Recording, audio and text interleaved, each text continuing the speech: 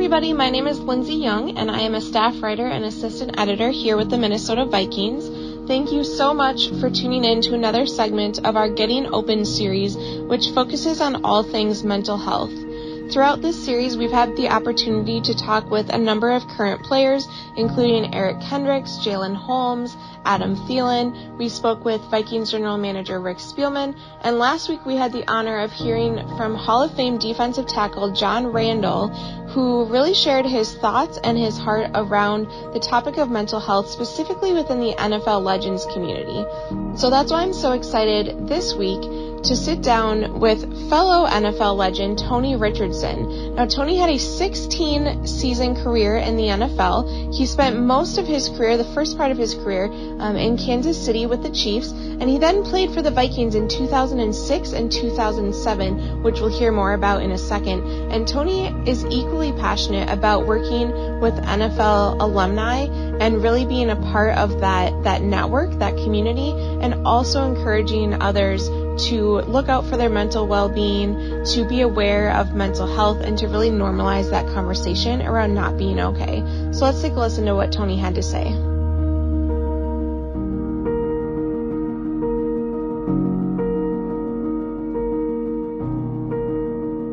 Tony, thank you so much for joining us. As we just mentioned in our intro, for fans who maybe don't know as much about your career, 16-season career in the NFL, super impressive. Of course, just two of those years were in Minnesota, 2006 and 2007, the latter of which was a Pro Bowl season for you. It was probably a short and sweet time for you, but what did you appreciate about your time in Minnesota with the Vikings? It was definitely it was a change. I think just because I had been in Kansas City, so actually I played 17 years. So a lot of people, because I had 1 year with the Dallas Cowboys on practice squad. So since it counts against my pitching, I say 17. So, but it was different. It was, I spent 11 years in Kansas City, and that's kind of where, my football career kind of blossomed and took off. And then, the Vikings actually had a leadership change, a new head coach.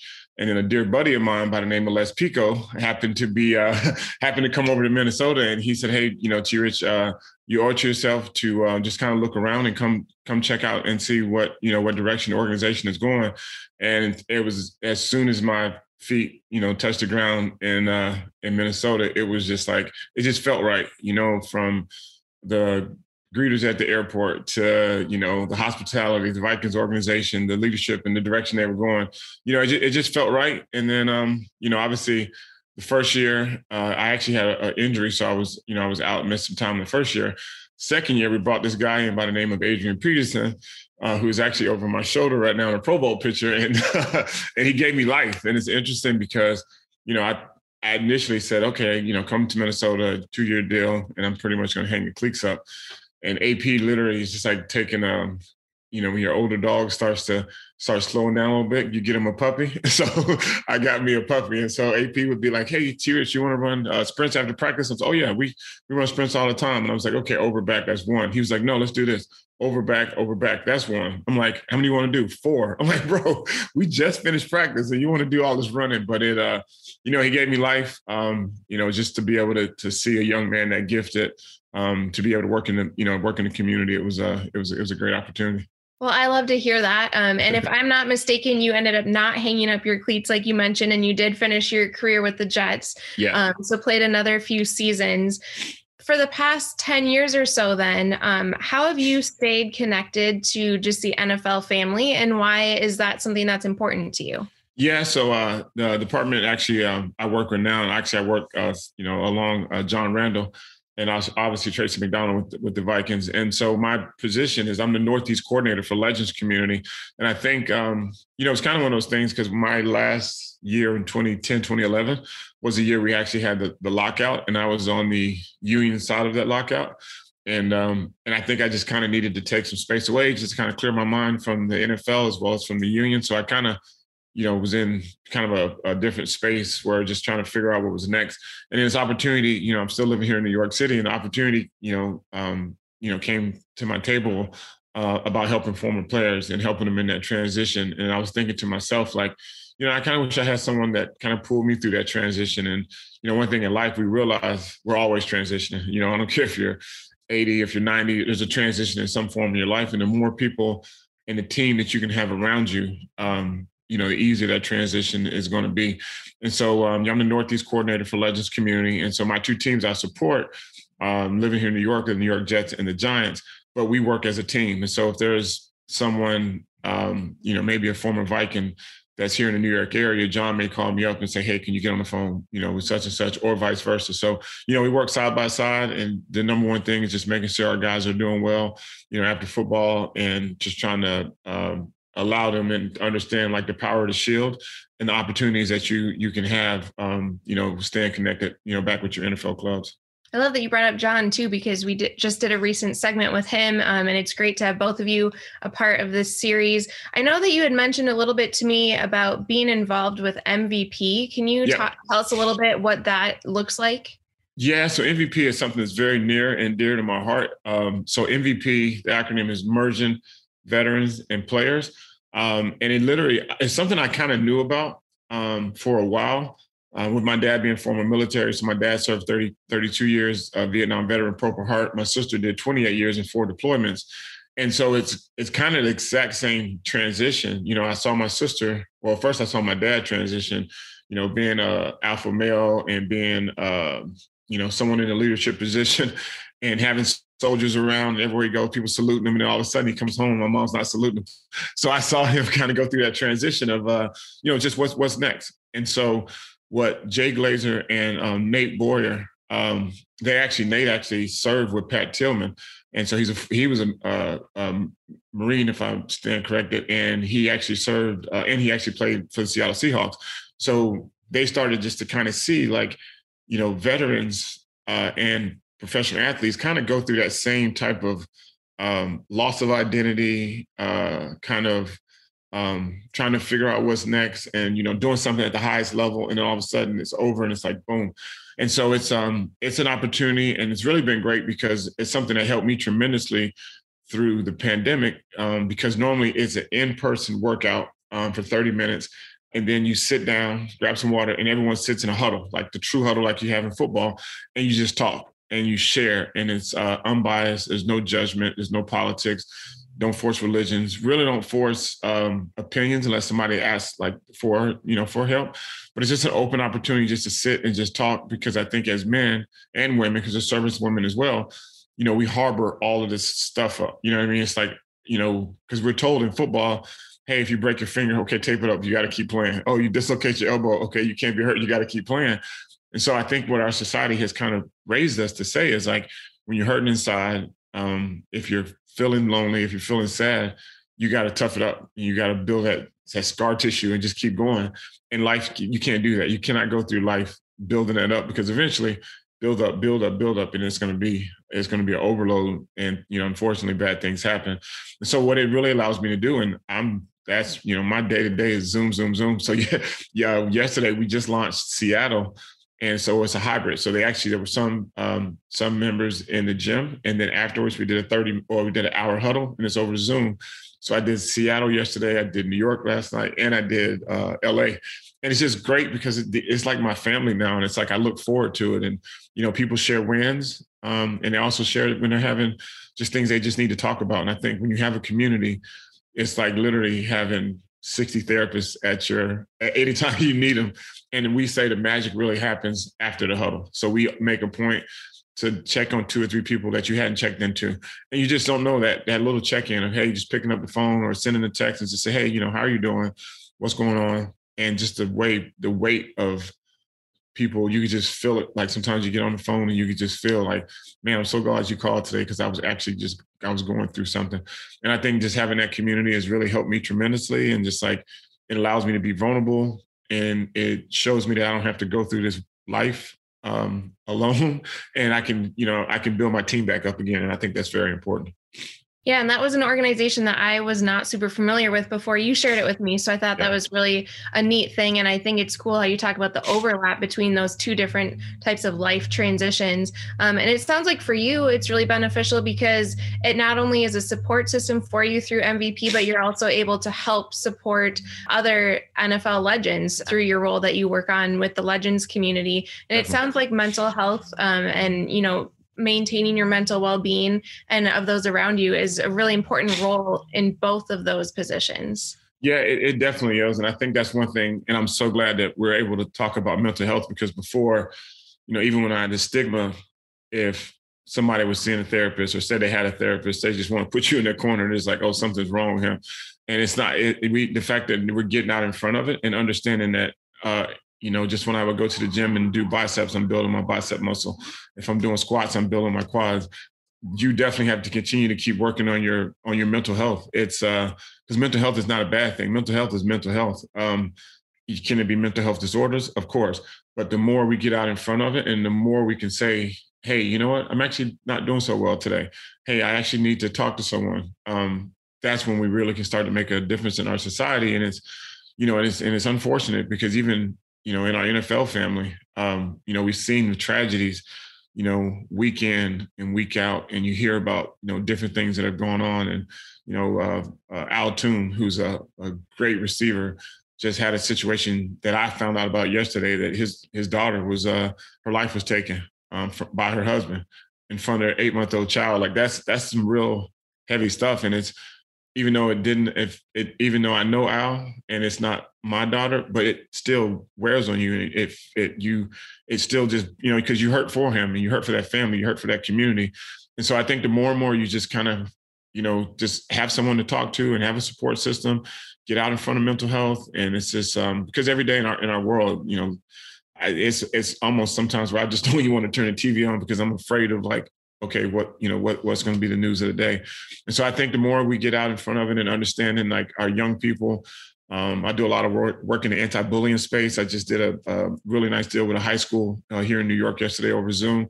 I'm just talking about, just dealing with, bully, like cyberbullying and all that stuff plays on your mental health. So I'm glad we're able to get out in front of it and talk about it and share that mental health is okay. It's okay to have a therapist. It's welcome to have a therapist. I love talking to my therapist, and it's a great thing. Since you brought that up, having a therapist to talk to, and I think especially you hit the nail on the head. I think life is always hard, but this past year, people have been isolated.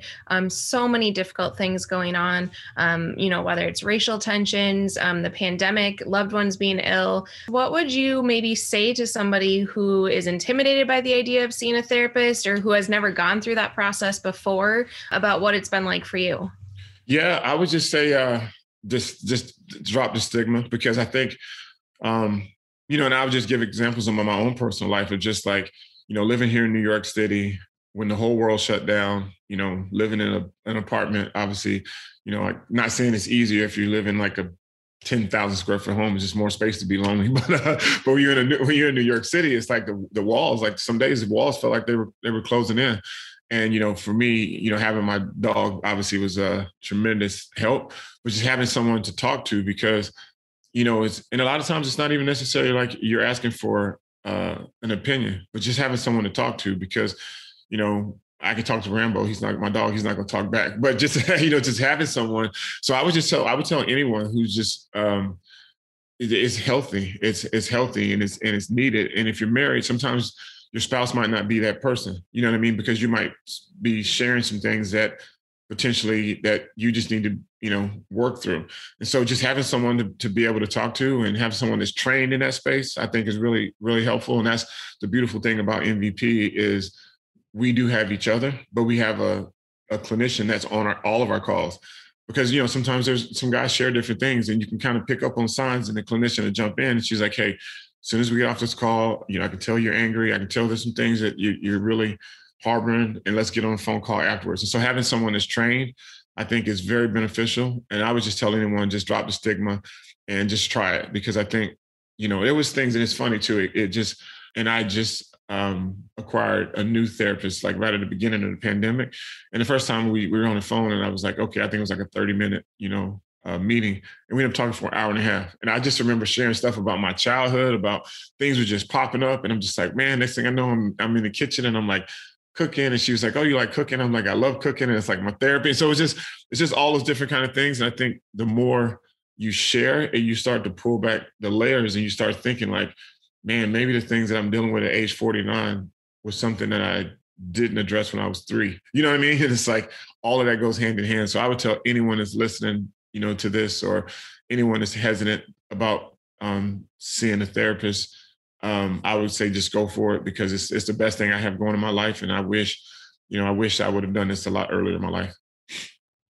And I can definitely, personally attest to everything that you just shared too, and would encourage people to do the same, to at least kind of explore that.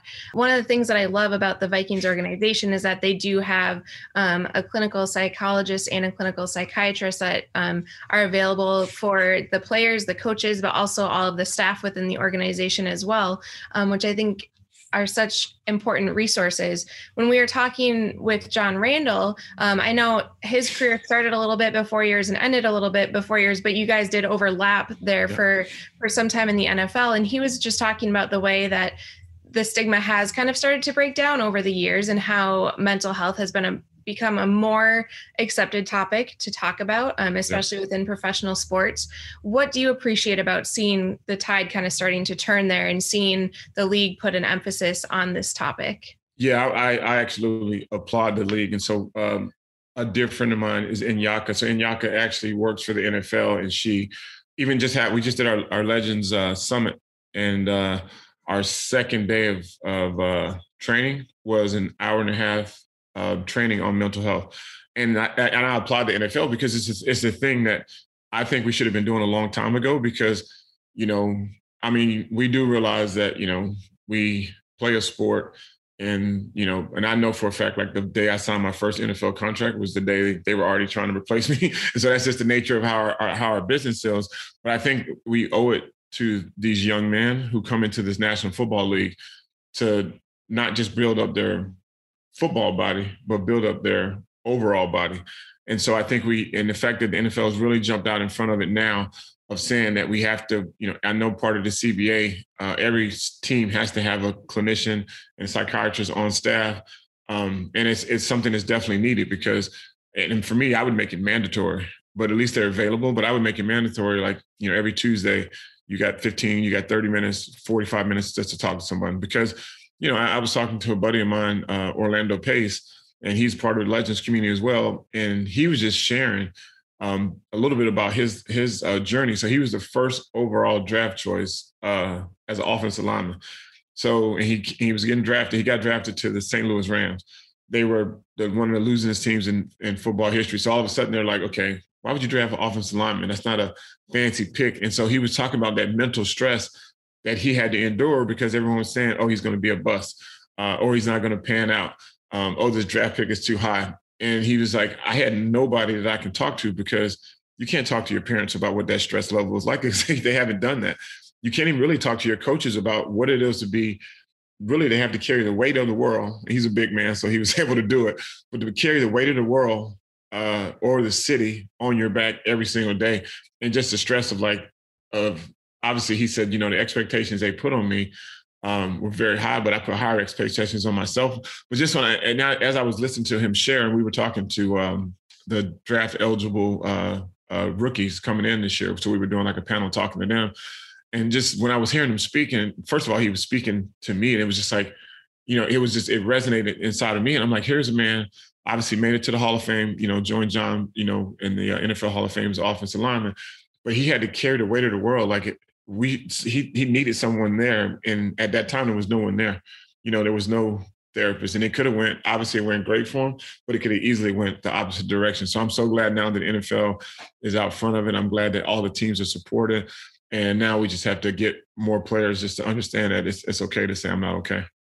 I think you kind of hit the nail on the head too. And another thing that we've kind of talked about at times throughout the series is that mental health challenges don't discriminate. I think people tend to think that, oh, well, they're a professional athlete, they have the finances to deal with things, they have X, Y, and Z. And that's just not the case. I think people maybe don't recognize the different pressures that come with that. But regardless of that, the fact that it doesn't matter who you are, what your background is, what your economic standing is, mental health is important to focus on. And so I know that's important to you as well.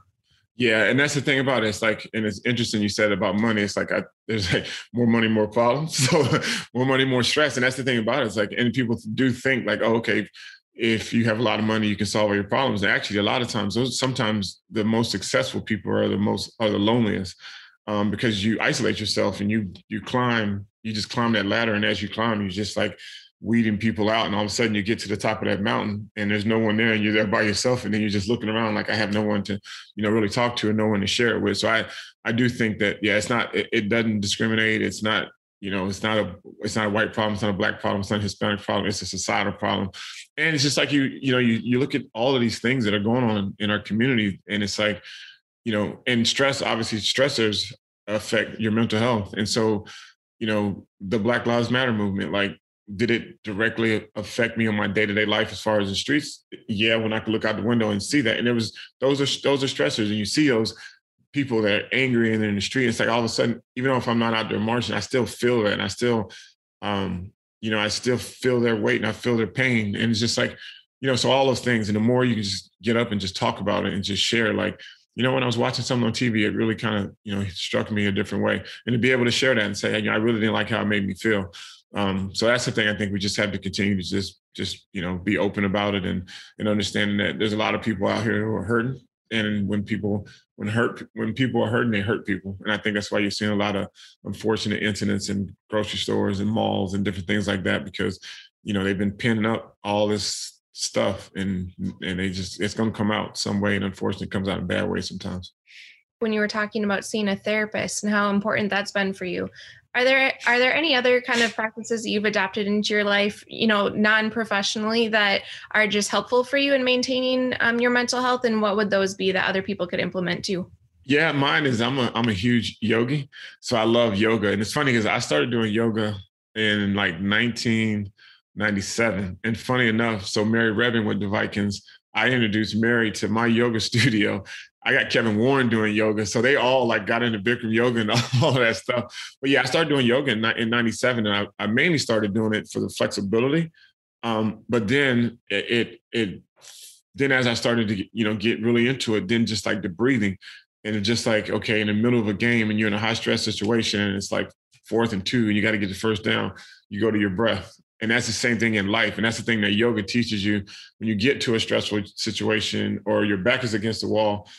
If you breathe and you think about back and you think through your life and it's like, you know what, if I would have just took 4 more breaths before I made that decision or before I actually responded to that question or before I sent that text or before it's before you hit send, then it's a whole different situation. I think it, even for here, living in New York City, it's a high stress drive. And I find myself like, someone cuts me off and they're yelling at me and I'm like, man, and I'm like, okay, let me just breathe. Let me take a deep breath. So that helps a lot, just the breathing, meditation, just taking time out of just, cause we don't like, we spend, all day long on this little thing over here called a phone. And I look at it and I'm just like, oh, my screen time today was 14 hours. I'm like, this is ridiculous. So, so just like put that thing down. A lot of people only take 30 minutes for themselves out of a given day, but I try to take like at least an hour, sometimes 2 hours of just like stillness, quietness. And I know for a fact, if I'm not 100% given to myself, then I can't give nothing to anyone else. And so I think I know for a fact that yoga, meditation helps. And I like cycling. It's kind of the same thing. It's a sport. Obviously you can ride with other people, but it's also a sport that you can get out and ride by yourself. And it's just like, sometimes like, man, do I really want to go out and do 30 miles today?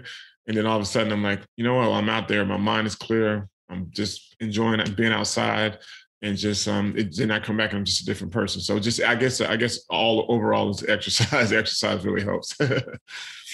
Yeah, I mean, I've never been a good yoga person, but a number of people have brought it up during the series. So maybe I'll have to give it another shot after this. It'd be great, definitely.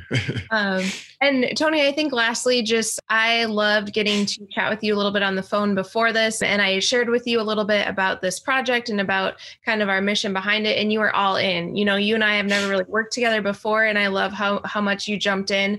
Do you have anything else, I guess, that you haven't mentioned that you would love for listeners to take away from this today, from your message? Yeah, I think, and obviously thank you so much for having me on today, but I think just the biggest thing is just like self check-ins. And I think checking on like your friends and your family, because I don't even know how I started to adopt this, but obviously now with a lot of things still being closed, but I always would if I see someone in a restaurant, the server, I was like, hey, how's your day going? And it's amazing how many times when you ask someone how their day is going, and I've had, some servers like, oh, today's great. And then somebody be like, wow, you know what? I'm so glad you asked me that because, I literally was having the worst day of my life.